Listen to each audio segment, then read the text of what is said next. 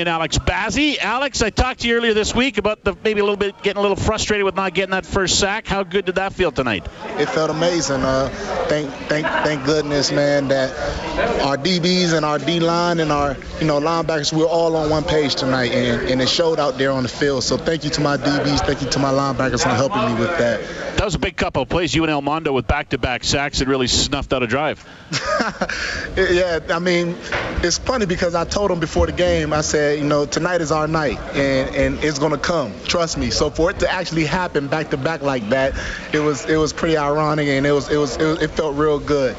But thank you to our DBs and thank you to our linebackers for really helping us to get those sacks. That final stand in the fourth quarter, it was a game in the second half where the Argos seemed to be, getting some momentum on offense, even though you were able to keep them out of the end zone. But they had the ball a lot, and they were staying on the field a lot. And after last week's game in Toronto, and even on the offensive side, they said we didn't finish. On the defensive side, I heard that we all heard the same thing. We didn't finish. What was it like to finish on that drive? Man, it was amazing. I remember looking up at, I think it was like 3 minutes and 8 seconds left on the clock. And I looked to the guys, I said, hey, this is almost the exact same situation we were in last week. How about this time we finished?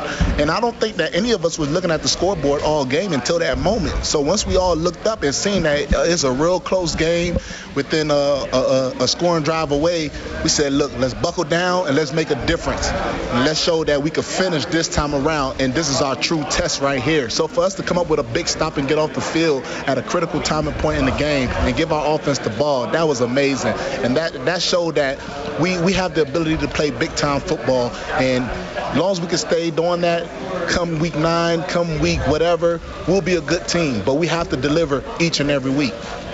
Alex, thanks for this. I appreciate it. Enjoy your week off. Hey, thank you, man, and appreciate you. Always good talking with you guys. All right, that's Thanks, Alex Bazzi. Thanks very much, Alex, down inside the Eskimo dressing room. And